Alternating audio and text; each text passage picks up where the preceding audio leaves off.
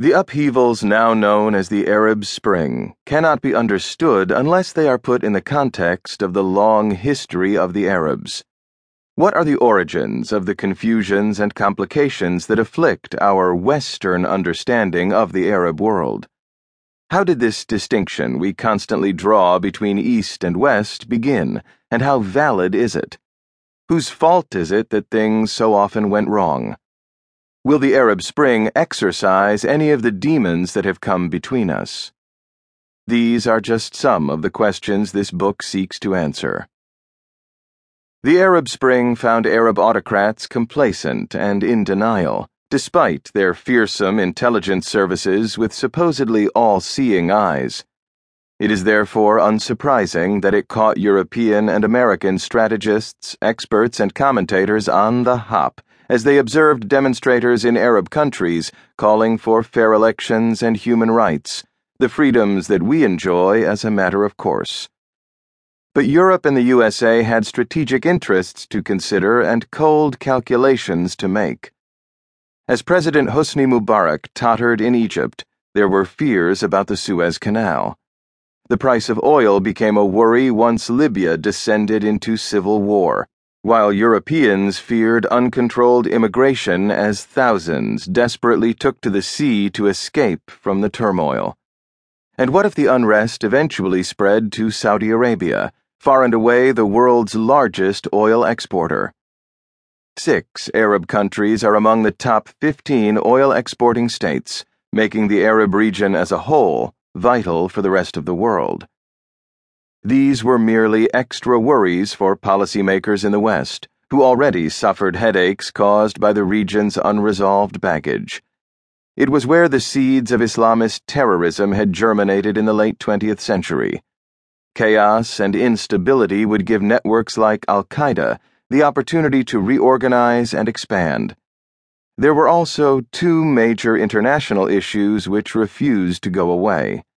The unfinished business between Israelis and Arabs, which had been a destabilizing factor for decades, and the ambitions of non-Arab Iran to project its influence across the region.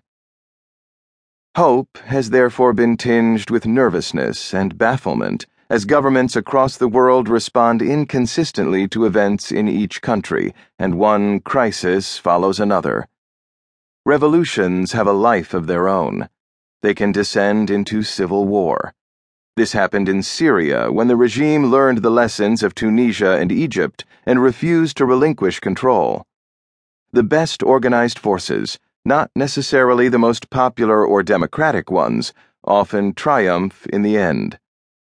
None of the uprisings started in the name of Islam, but Islamist politicians seemed to be the beneficiaries of the first truly democratic elections held in Arab countries for decades.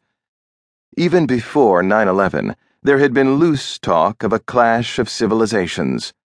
For many people, this put Islam, and therefore the Arab world, in existential opposition to the democracies of the West. We are now going to find out once and for all whether this clash really exists. I believe that history shows that it does not. Civilized cultures influence and benefit each other. If they do not, they are quite simply not civilized. The expression clash of civilizations has come to be used almost as a slogan. The clash has a resonance for people with a certain attitude of mind and a certain view of history. It has become an intellectually lazy way of helping them believe what they want to believe, of confirming their prejudices and explaining things away without making an effort to understand them properly. Since at least the October 1973 war between Israel and its Arab neighbors, the USA has been the predominant power in the Middle East. After the collapse of the Soviet Union, it enjoyed near hegemony. Yet imposing its will has been at a huge cost, which has often been self-defeating. The intrusion of domestic politics on its freedom of action in foreign affairs has made it like a drunken man playing with a Rubik's Cube. However hard it tries, however much energy it exerts, the colored squares obstinately refuse to line up, and it periodically loses its concentration.